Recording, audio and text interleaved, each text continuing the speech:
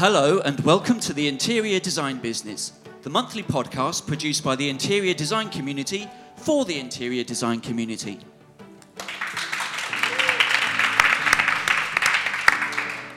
As you may be able to tell, we are recording this episode in front of a live audience of designers gathered here as part of the Chelsea Design Quarter Springtime Sessions at the fabulous Roca London Gallery.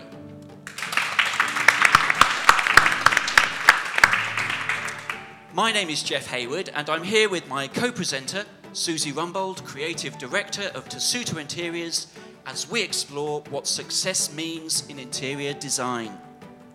Success, like beauty, is firmly in the eye of the beholder. For interior designers, it goes without saying that success involves happy clients and being paid to create beautiful, functional interiors. But in reality, what does this look like? What really constitutes success for an interior designer? Is it fame or is it fortune? And in the end, does size really matter? Today, we are fortunate indeed to be joined by two indisputably successful interior designers, David Goodman, COO of the renowned David Collins Studio, and Monique Tollgard, co-founder and head of studio of the Tollgard Design Group. Welcome to you both. Hi. Thank you. Welcome to the interior design business.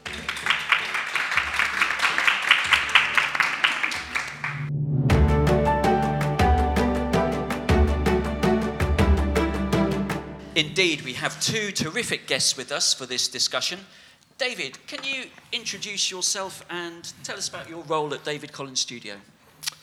Hi, I am David, and I think I've got the best job at David Collins Studio because as Chief Operating Officer, I look after everything other than really the design. So contracts, legal, financial, IT, HR, front of house, all of that kind of stuff. And what that means is I genuinely never have any idea what's going to happen from one day to another.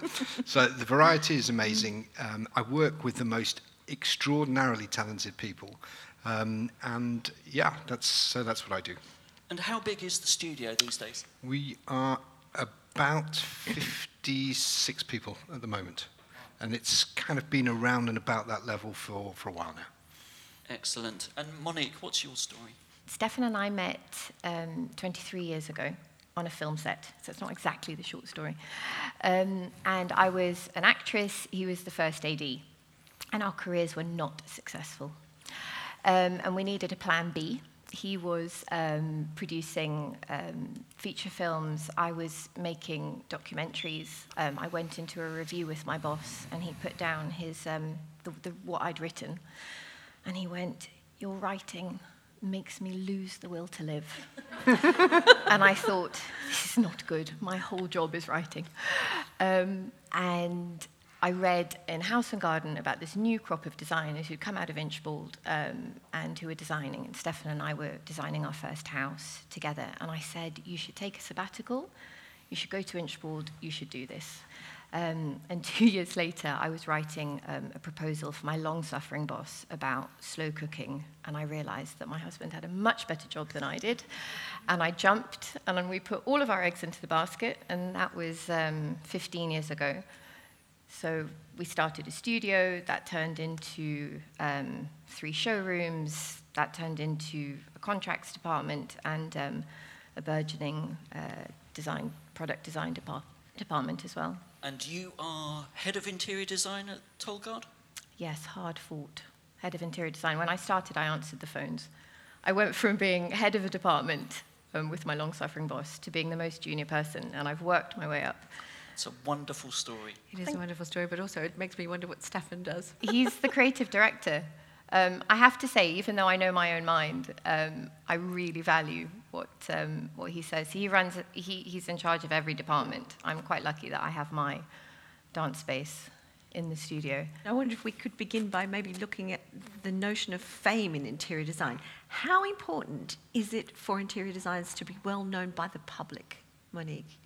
I've struggled with this question. I think for some people it's really important if that's a measure of their success and if they're really performative and they enjoy public recognition. I think it's important to do what you love doing. And actually, if you really enjoy a mode of engaging with the public, whether that be TV or Instagram or radio or any other forum, and you achieve success in that, then that's fantastic.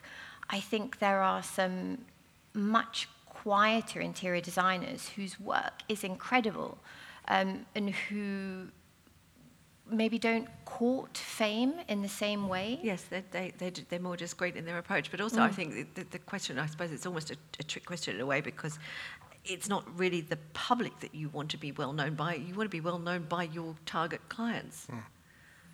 Actually, you really don't care who, from... But I suppose by being well known by the public, you have a much wider group. There's an interesting I observation. think if you're well known as a byproduct of having done brilliant stuff, then I think that's fine. I'm not sure that going out and looking for it is particularly a good strategy. I think the public will see through that. But I think from a business perspective, what is very helpful is not necessarily being famous, but having designs that are famous. I think we've over the years designed some pieces that have the blue bar, for example. Yes. And I think the blue bar or the Wolseley that still stand the test of time, those being out there, that really helps from a business perspective. So I think it's that rather than being on a chat show on the telly. Yeah, so it's the work that stands for itself. That's interesting. And also, I think probably fame is measured in totally different ways, isn't it? I mean, you can be a top designer in house and garden, or you can be on TV, can't you? And again, I think it's your audience and who, if they really resonate with you, then absolutely, to your point, you will achieve recognition. I think fame is one of those very dangerous things to try and go for.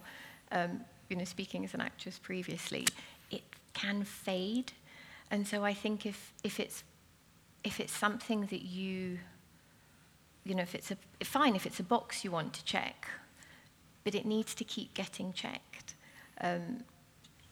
My father always sort of called it one of those relentless pursuits, and I think it's much better to look down rather than look up, because there'll always be someone more famous than you.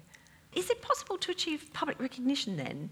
Do you think it's essential to have a sort of house style, an instantly recognisable style?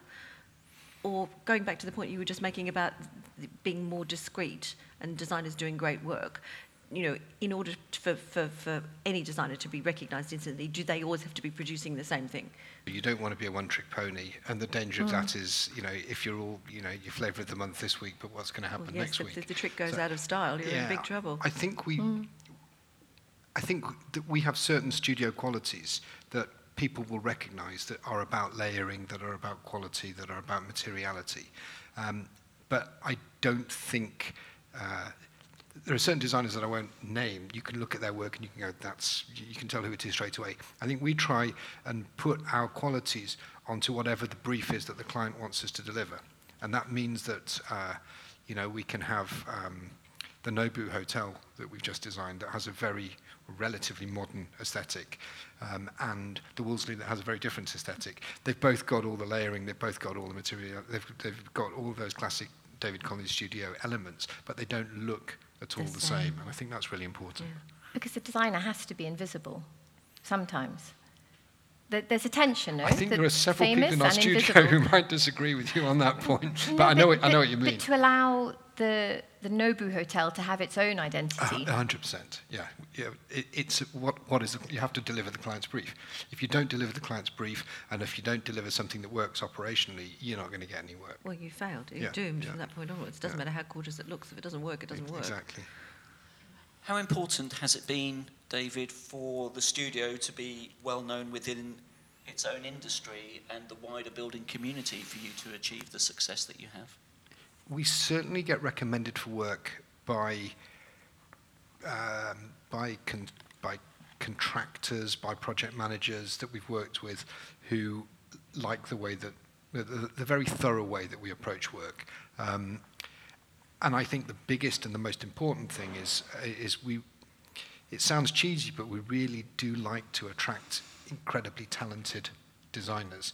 And I think that's where the peer recognition is very important, is it kind of helps us to recruit particularly good people. In order to try and understand what you have to do first, you've got to go back, right, to your values and your mission statement. And mine is always make your current client happy, because your pipeline isn't going to be there if your current client starts being incredibly unhappy and saying to all of their friends or to their project manager or to their architect, I can't believe these people, they promised the earth and now look at them. So, referrals have been hugely important, and, to the point about being recognized by the industry, I find that more important than being recognized by public. It's hugely and rewarding. by public, I don't say fame or anything, but Instagram or my mother or whoever. They're like, because the industry knows how hard it is to do this job. Yeah. And so if they say they're nice to work with, or they know what they're talking about, that means a huge amount to me. Yeah. Agreed. Definitely, yes. So we have a particular project manager, or big project management company actually, that come to us whenever a project is so difficult that no one else can take it on. It's like, thanks, thank you. Isn't that called a hospital pass? Couldn't you just give me a nice one for a change? But it's enormously satisfying because they recognise us as being a safe pair of hands. So it's huge. I love that. I sometimes find though, when we're referred by the business, the industry to a client, as opposed to that they found us organically, that they're then thinking with their head versus thinking with their heart. So I find that I don't win a lot of projects if I've been put in the race by someone on the kind of business side of it. We're a safe pair of hands, we'll deliver it, we're nice to work with, yada, yada. The client's almost more like, but I don't feel it. So there's something. But I think the client still has to feel it.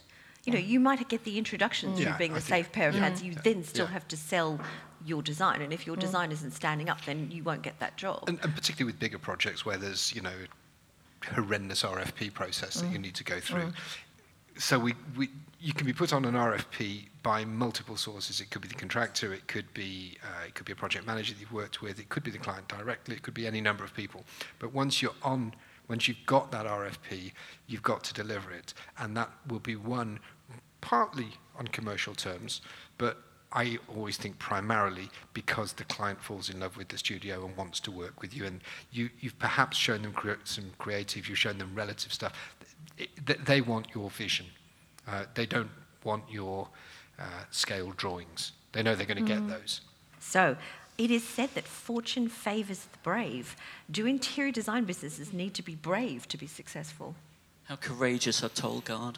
Our business plan for the first 5 years was don't go bankrupt.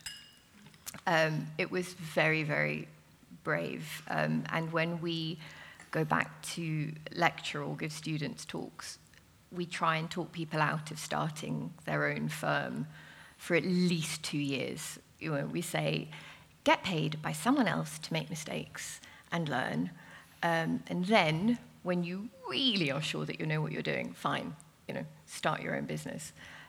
Stefan often wishes that he'd started a little bit later, but we are where we are. So I think my dad said to me one day, Mon, you've set your bus stop up, and the buses keep coming, right? There might not be a bus for a little while, but 3 are going to come because you picked a good corner. Stop worrying. And I really wish I could listen to him, but you keep on having to be brave. What sort of bus routes have you got, David? Buses. I worry a little bit about bravery. I had an American boss once who always used to say, you don't want to be a pioneer. You can always spot the pioneers, they're the ones with the arrows in their backs. And I think that's something to be a little bit wary of. I think confidence, perhaps rather than bravery, is an important thing. And we mentioned this the other day, but the confidence to be able to say no is a very important business lesson to learn. But bravery in the sense of, wanting to do things to be different for the sake of being different, and I'm not sure that works. And in terms of the projects that you're working on, you're a bean counter. I think you're happy to reveal that to the audience here. How do you measure the profitable, successful ones? Are they the same thing? Well, from my perspective, yes. But we were talking about this internally when we saw the theme of today's podcast. And actually what's quite interesting is, depending on who you talk to in the studio about what is a successful project, you get different answers from everybody you talk to. The designers all say things like, it's all about the quality of the projects and the personality of the client. Those two things kind of go hand in hand. And then the HR manager will say something not dissimilar, actually, because it's those quality of projects that brings people into the studio. And of course, she also wants a very happy team, and she wants us to be considered a good employer. Our Marcoms team will say that success is all about the AVE that they've generated during the year. And let me explain it's that another acronym. Sorry. That's advertising value equivalent, which is marketing speak for how many column inches you can generate. And how many followers we've got on. So they'll look at it from that perspective. I'll just go profit and cash. But kind of everybody has a different perspective. Ultimately, for me, it's profit. Because profit is literally existential. Or in fact, cash is existential. Well, you can't keep doing what you're doing if you can't pay for it. Yeah. Is it all about the bottom line for you, Monique? No, I think so. Stefan and I, both came from a storytelling background, and we both have that sort of quite left brain, right brain, creative and engineering in both sides. So I think, on the one side we have hearts, and on the other side we have pounds. And so a successful project for us is a 3-heart, 3-pound project, where you can, you have a great budget to do something incredible with. You get paid to do that. You have a fantastic client who shares your design values and design DNA, so you're not kind of wrestling for direction. They're nice to work with. You have the time to make it a pleasant design journey for you as a principal, but also for your design team as well, so that everyone has that time to be creative and not, just... It's not a knee-jerk. Exactly, it's not a knee-jerk, or that you're all, I'm so sorry, it's another late night.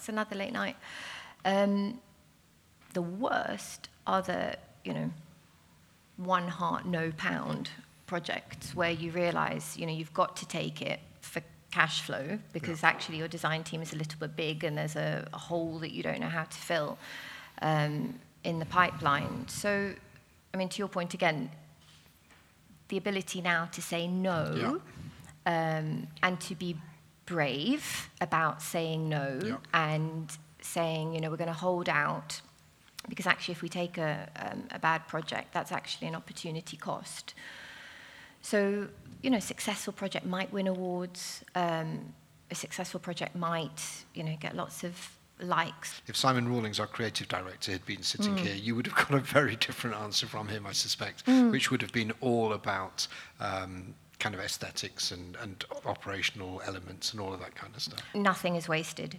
You will have learned on that. You will have learned how to deal with a difficult client. You will have learned what not to do. Your team, will have understood the next time you say, no, we're not taking that one, why they're not disappointed that, you didn't go for it.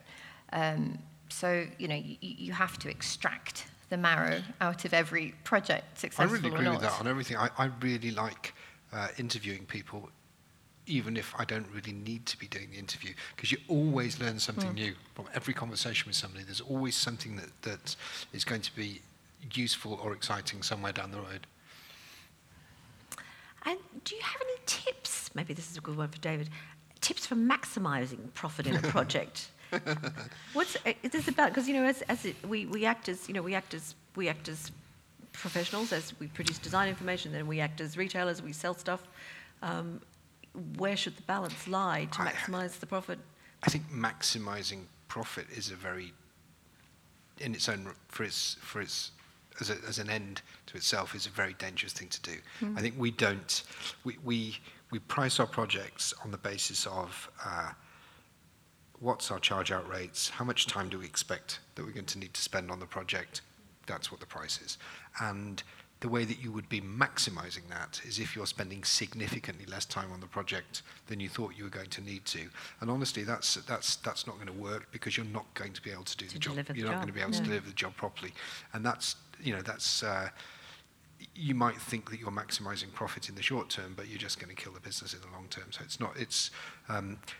I think the key is working out what is the appropriate level of profit and really understanding your numbers, understanding properly how much time it's going to take to do a job, understanding properly what your costs and your overheads are, so that you can work out accurately what your charge out rates should be. When you've got those sides together, then the price that you put in for the project will be the right price. And if you win it, great. If you don't win it, well, it wouldn't have worked on a lower pricing level anyway. But yeah, maximising it for the sake of kind of profit gouging, or whatever the term is it's not a good thing to do. And I think there's such inherent suspicion of our industry that being able to open your books at any point is so important. I say to, if my team makes a mistake, absolutely fine. We're just going to tell the client, because I want to sleep at night. And the only way that I can do that is at any point, if they want to see what we paid for something, what we said. Open book policy. You can do it. And any piece of paper relating to their project at any time. Yeah, agreed. Because we're on their side. We're trying to add value in residential terms, their most important asset, and they've got to trust us. And also, they're increasingly savvy. The internet allows people to work out kind of the prices for everything. So the only way to run that kind of business is in a kind of an open, transparent way. And it's not going to work otherwise. And always to be able to justify your value. When I get into negotiations with people, it used to be, before I had that sort of granular approach that you're saying, right, really understand every part of the project, really understand how long it's going to take to do everything, we'd sort of come up with a bit of a number and say, right, it's going to be this much. And the client would say, what about 20% less? And you'd go, how much do I need this project? Okay, fine. Now I can say, okay, well, what services do you not want? What deliverables should I take out? Because I can open my modules up to you and see, I'm going to do this many SketchUps, I'm going to deliver this many elevations, I'm going to spend this much time on concept. No problem, I can reduce your investment in this, but you tell me what you don't need to see. And it's the same with FF&E procurement as well, all the way down the line. Clients have to be given complete transparency. And we call it control. You're in control. It's your budget. Absolutely. No problem. Yeah. You don't want to spend this much? Absolutely fine. That's a nice way of looking at it. Where are we going to adjust the budget? And David, do you have any key performance indicators that you apply to measure success? You don't want death by KPIs, but I think outside of the core project financial stuff, which is really, is crucial, we look at a couple of possibly unusual things, like what is the average life cycle of one of our projects. So we discovered recently that for our restaurants, for our F&B hospitality projects, the average project has a 17-year life cycle, which is absolutely extraordinary. Because the industry average is 5 to 7 years or something like that. And it works on so many levels. It's return on investment for the client who's buying. It's sustainability, actually, in a strange kind of way. Although 17 years ago that wouldn't have been a reason for doing it. So we look at that, kind of once a year or something, because it doesn't change that frequently. The other ones that we look at are, I mentioned it earlier, HR, look at staff retention, because that's really important, staff retention and internal promotion. The new business team, we measure every year or so what's their hit rate, what's their conversion rate. And it's quite interesting how that varies according to the economic cycle. So those are the main sorts of things that we look at. About 3 years ago, I hired an amazing architect as our technical director. And I said, Oscar, I just want a red light or a green light. I want to know if things are going okay and I can just concentrate on projects, or red, no money coming in, go out and network furiously. Red, green. And he was like, right, okay. So 3 years later, nearly there, I've got things in red and things in green where I can look at a project and understand essentially how deep a hole we're in terms of how much interior design we've done, how many hours we've done, and where the fees might take us. And I can look at projected income. We've tried so hard to do cash flow forecasts, and it's not very easy because it's too lumpy. You procure for 500K and you're thinking, yes, and then desert for a really long time. So the cash flow wasn't particularly helpful. So I have that, and now I can start. I mean, we've been doing this 17 years. It sounds dreadful that we're only starting to do it now. But when we were smaller, I think Stefan and I had a really intuitive sense of there's money in the bank, we're really, really busy, we can't talk to each other, things are great, or actually, we've got far too much to say to each other, probably we need some more projects. So the lack of conversation in the Tollgard household is a good indicator. David?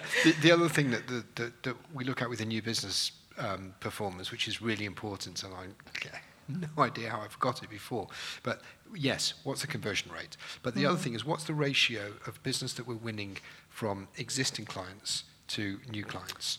Because the previous new business wins from previous clients is super important, and we are very fortunate that we've got some amazing clients that we've been working with for years and years and years, and Harrods, for example, that's absolutely extraordinary. But you also want a very healthy amount of new business, because new clients bring new ideas, bring new approaches. You want a mix of both. So that's the other KPI. And also, unforeseen things can happen in the commercial world, where you might have had a relationship with one particular person in Harrods, for example, and that person moves on or changes, and they want to demonstrate their skill by bringing in, a new broom, and you can lose something that you've relied on as a business very easily, quite quickly. So you do always have to have a balance, definitely. But for me, one of those sort of check boxes of success, now having had to really think about it for this podcast, repeat clients are a huge marker of success. That they come back to you with either another house or a refresh or a different chapter.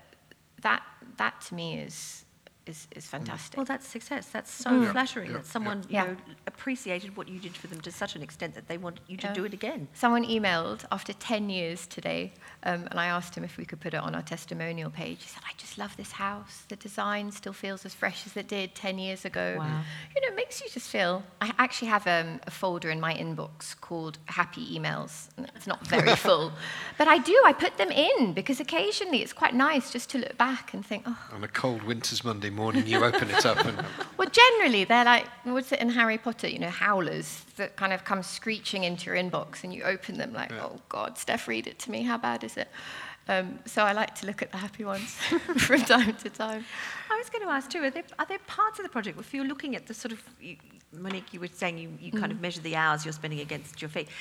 Are there any kind of pitfall areas, bits of the project that are more subject to losing money on than others? The area where the whole team want to spend all their time and spend far too much time. The problem for me as a non-designer and as a suit who spent his entire life working with creative people is for creative people, the project is never finished.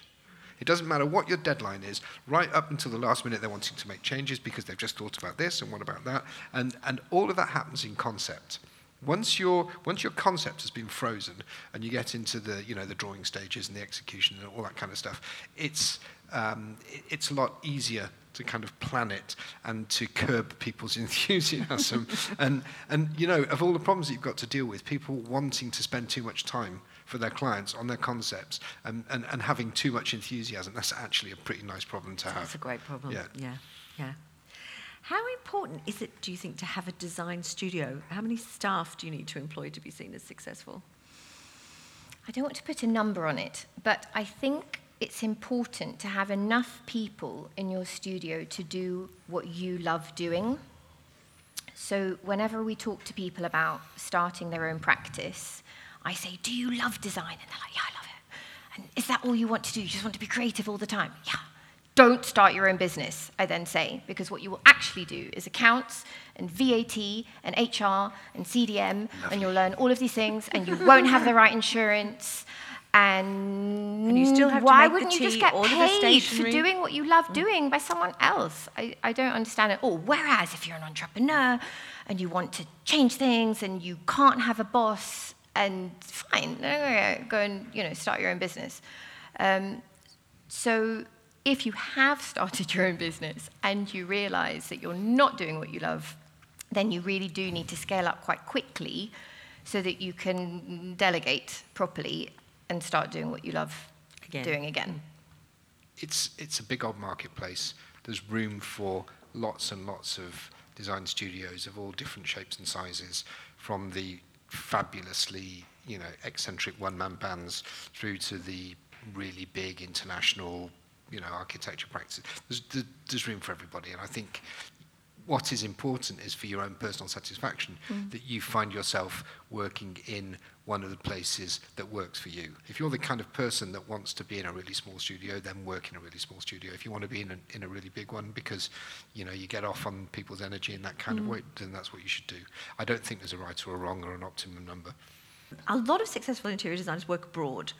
How important is it to be seen as a global interior designer or a design studio to be seen as being successful? Okay, so currently about 70% of our work is international, is outside the UK, and we've worked in an awful lot of. Is that a constant, or does that vary? I was going to say that's been that way really for quite a long time, and I think the important thing for us is we're not collecting panini stickers. We're not that we can stick in. Oh, here's a new country that we haven't done before. There isn't some kind of colonial expansionist thing going on. We try and follow where we think the best projects are. It's very much driven by what is a fantastic project. So when we get the opportunity to do a new hotel concept on the Delaire Winery in Cape Town. We've never done anything there before, but we'll go there and do that because it's an amazing project.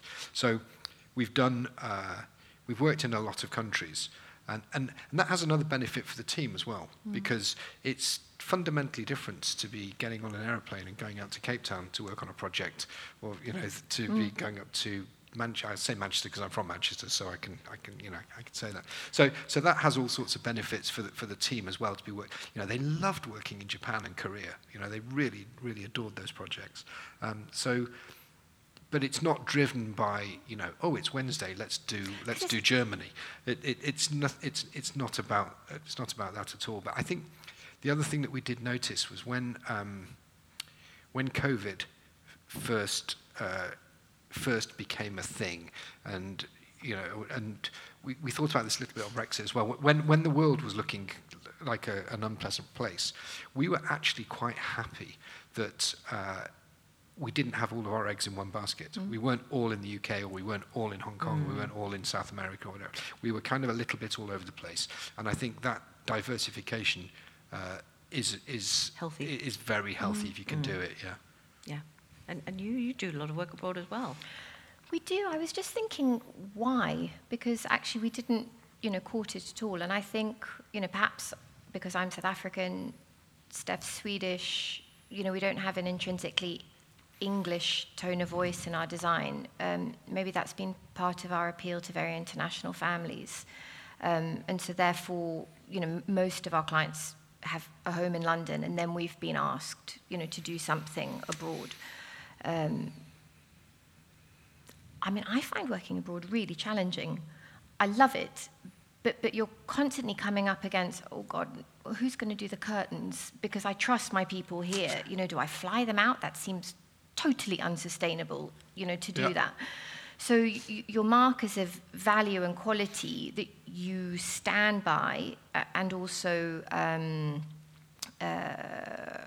value for money, you're suddenly trying to, reinvent the wheel. So whenever someone, I've had 2 very exciting kind of proposals. Oh, we want to do something. It's going to be the Dubai of, insert country name. And I'm like, yes. And then I think, oh, it's going to be really hard. I don't know which floor, supplier is going to actually do what they promise. I'm going to have to start again. So, I think over the years we've built up a certain number of internal systems and processes that help us to be able to manage different cultures, different time zones, different languages. But yeah, that's fun. That thing that you're articulating there, that's fun, he said, because he doesn't Pioneer, have to do it. arrows in your back. Yeah. I remember that one. Yeah. But the problem is it's managing the quality remotely. Yes, if you can't find the builder or you don't know what the curtains are going to be like, and actually ultimately the designer wears it because the client won't be happy.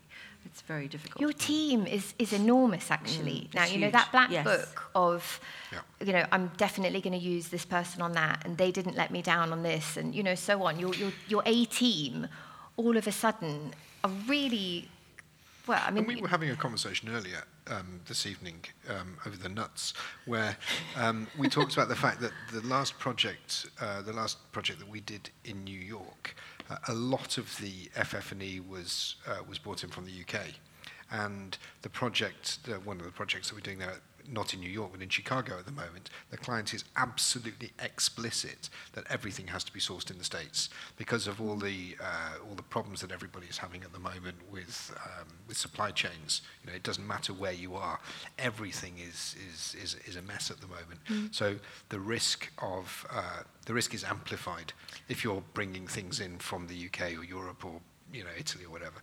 So I think these things change all the time as well. Yeah, no, and I suppose being successful is having the skill to manage those swings and roundabouts. So what gives you the most personal satisfaction, Monique? So as a designer, it's when my clients are really happy, and maybe I've gone beyond. So I talk about that quite a lot. Like, did we go beyond? Did we add value? One of my clients, it was incredible. He just said, look, Mon, I'm going to bring my suits, and I'm not bringing them on the hangers, right? Everything is for you to do. So it was turnkey in the most extraordinary way. And he was a bachelor, and I knew he didn't really cook. But I thought, well, he might cook one day. So I did everything that I thought could be needed. And he called me one day and he said, my mom came to visit and she wasn't very well. And so I had to take her tea in her room. And I looked through all of the cupboards and there was a tray and there was a teapot and there were cups. And I brought her, tea in bed. And honestly, I remember that. That was, I was pregnant at the time, so it was either 12 or 14 years ago. And I remember that. So as a designer, that's a measure of success. As a business owner, I'm hugely proud of the people, strangely, who have left us, who have gone on to form successful businesses of their own, who I'm still friends with, who I mentor from time to time. As a daughter who my mom wanted to be a teacher, I'm very proud that I teach at Inchbald and that, the students are interested and most of them stay awake most of the time. And as a mother, I'm really proud that yesterday I watched an entire cricket match without looking at my phone once. No, I am, because they're long. Oh my God, cricket is really, really long. 20 overs, both sides, and I can tell you what happened in the match. Because 5 years ago, I was not concentrating. I was, I see you. But actually, I was solving some sort of crisis. So I really trust my team that, if there was something, I trust my team. So, if I go through those, and as a wife, I'm really happy that we're still married. So there we go. And I've worked with my husband for, 17 years. Okay, match that, David. Hats. Where are your hats? Well, I think I mentioned earlier about the fact that different people in the studio all measure success in different ways. I think I get huge satisfaction, of course, out of how amazing our projects are. I visited one last night, the night before last. It was just spectacular. So I love all of that. I obviously take a great deal of pleasure I guess, in kind of making sure the business functions as it should do.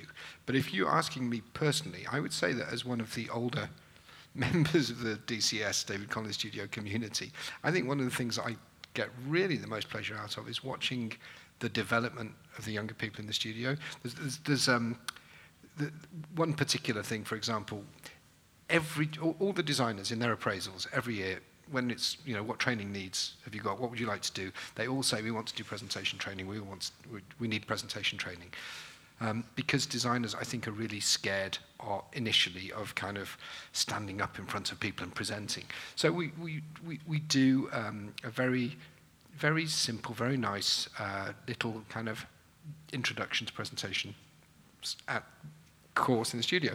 So there is nothing that gives me greater pleasure than seeing people who have said they're terrified of presenting, have been through the presentation training that we operate internally, and then you see them standing up at a Friday morning workshop, talking and showing off the projects that they're working on, and you see people's personal development in that way. And I know it sounds horrifically cheesy, and I apologize for that, but it's just brilliant. That's what it's all about, is watching people develop. How do you define the best sorts of clients to help you be successful? Who are those clients that bring success with them? I mean, I say to my team quite a lot of the time, they're not our friends, right? So it's not someone that you'd necessarily want to be friends with. I think there has to be a mutual respect. I sometimes think to some clients, we're artists. To some clients, Stefan is the wizard. I don't know. So I called myself the witch. I said we could be the wizard, the witch with the wardrobes. You must be a bit of an artist, I think, to have or at least they must see you that way. Because if you are staff, I don't think they'll ever respect you enough to be led or to take your advice properly. So I can tell pretty quickly, actually, from the first meeting where I am in that sort of hierarchy. A client with a vision, a client with a clear brief, a client that lets you get on with it, and a client that pays their bills. How often does that happen? It does happen. No, it definitely does happen. But a clear brief? The clear brief. Vision? The clear. Seriously. Well, yeah, I know what you mean. But it's not just the fact that they have a clear brief. It's also the fact that having given you that clear brief, they let you get on with it. That's sometimes the challenge. Yes, indeed. Okay, David, how can you manage a team of creatives to be successful? I would say that we don't manage the creatives. We support the creatives. We give them the platform on which they can do their amazing stuff, I would say. You don't want to control or constrain creatives. There are certain processes that everybody has to do in the studio, but I would say that the business team at David Collins Studio exists to give the platform to the unbelievably talented designers to do their magic. But then I suppose, based on what you were saying just a minute ago, that perhaps managed is the wrong word. Maybe it's developed. Maybe the management equates to development. You're taking these incredibly talented people, but making them even more so, and giving them some supported by some business rigor that then enables them to actually deliver the vision. I'd like to think so. Yeah, that's cool. Do successful interior designers enjoy a good work-life balance? Oh, we try. Just for the benefit of people that can't actually see what's going on here, that are listening. We're both grimacing. They're grimacing and shuddering at this point. I had such an interesting lunch with someone today who's 3 years into her practice out of Inchboard. I just kept looking at her thinking, God, your skin is so good. And then I just realized it's youth. It's just so annoying. It was, she described the age of her children. I thought, oh, God, I vaguely remember that. Yeah, that's when I looked at them climbing the kind of Princess Diana ship, going, no, you're fine, darling, go higher. As I tried to answer, whatever client needed me more than my 5-year-old. And I said, we've been sprinting for a really, really long time.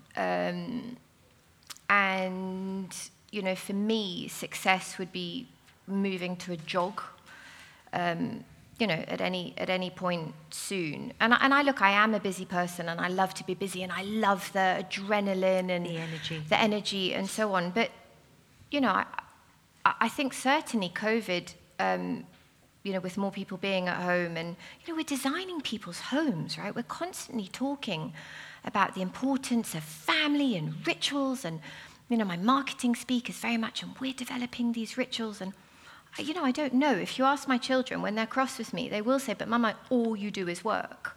And when I tell them to get off their phones, they'll say, "But you're always on your phone." I mean, I have a lanyard. It's actually physically attached to my body most of the time. So, it's a work in progress, I think. Much as success, I think, is a work in progress. I have often said, I'm more of a verb than a noun. But I would like to move it to a slightly, so that I was in focus more of the time rather than, just sort of darting through. Is the success piece in that then, being able to control that balance? Because, for some people, a work-life balance might be very little life and a lot of work. Yes, of course, if that's what you want. If that's what you want. She was saying, she was listening to a podcast with someone, a hugely successful designer, a little bit like Anna Wintour. You read about her and she gets up at 4 and then she plays tennis for 2 hours and then her hair gets, put back on again. And I think that's amazing, but, it sounds like really hard work. And, I don't know, all my hair would fall out if I had it blow-dried that much. So it's what success looks like for you, right?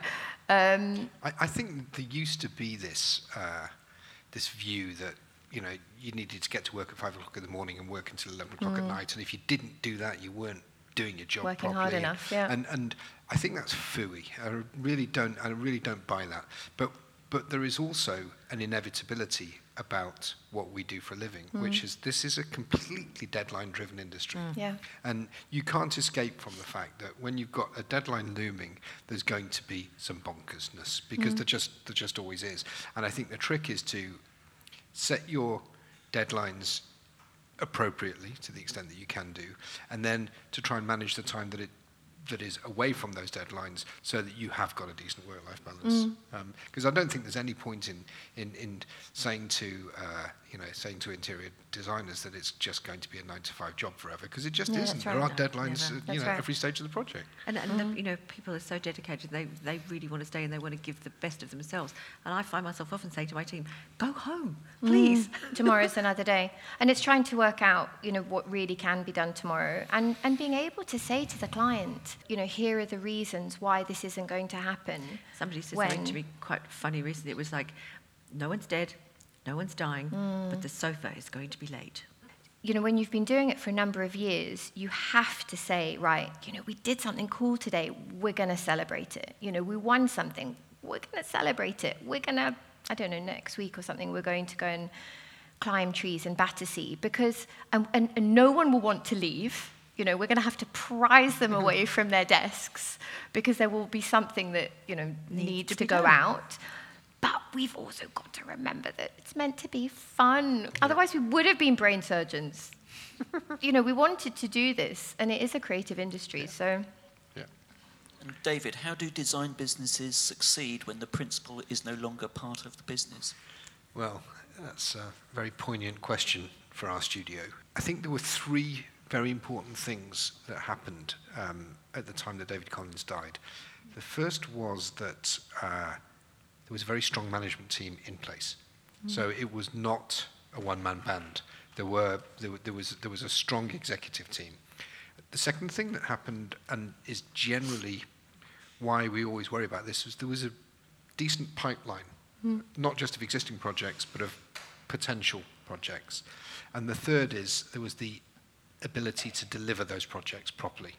And I think that if succession requires you to be able to deal with those points. And I think that probably the David Collins studio situation would have been very different had that not been the case. But there was a really strong management team in place. There was a decent pipeline of projects, and we did some...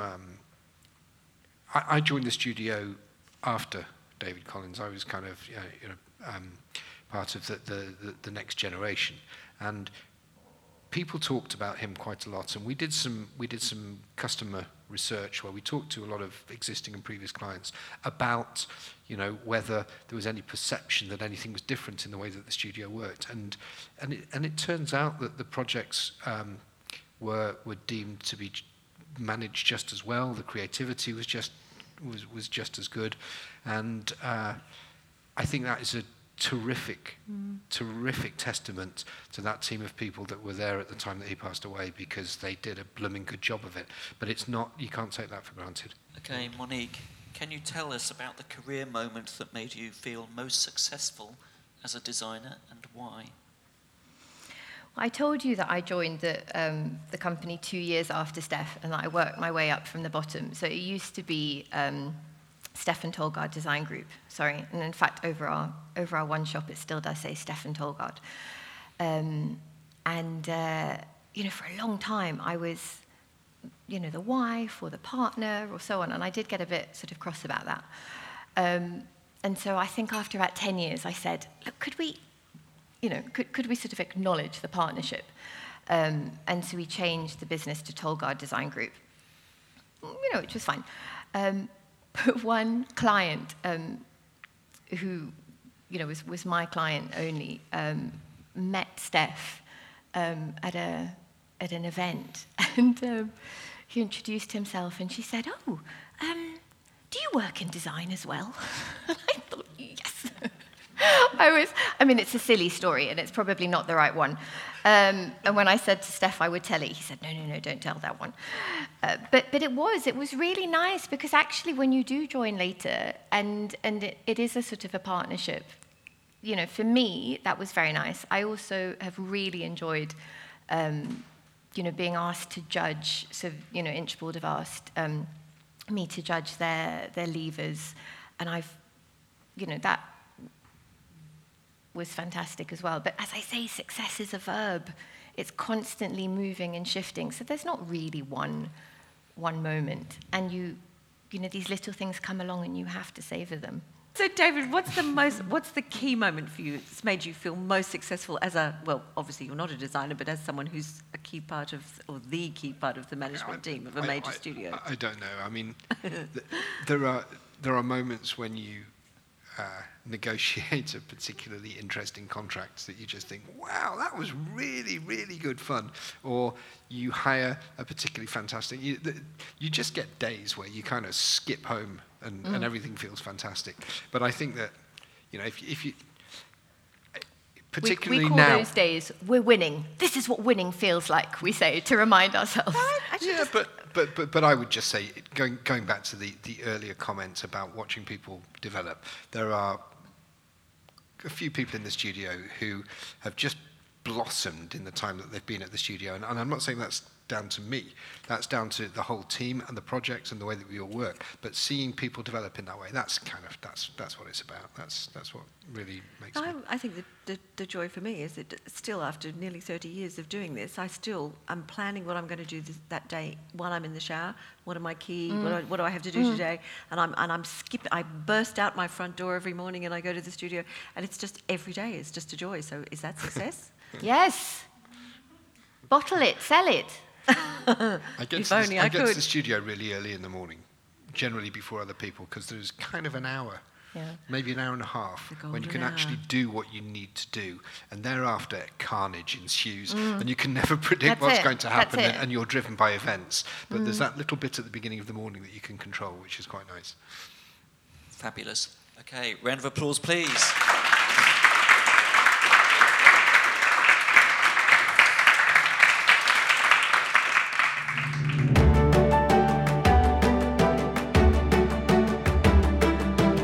Thank you, Monique and David, for a wonderful evening. Fascinating to hear your thoughts on what it means to be a truly successful interior designer. And thank you also to Roca and the Chelsea Design Quarter for hosting us here tonight. You can find the interior design business on Spotify, Apple Podcasts, and on-demand services everywhere. We're on Instagram at Interior Design Business Pod. This episode is a Wildwood production.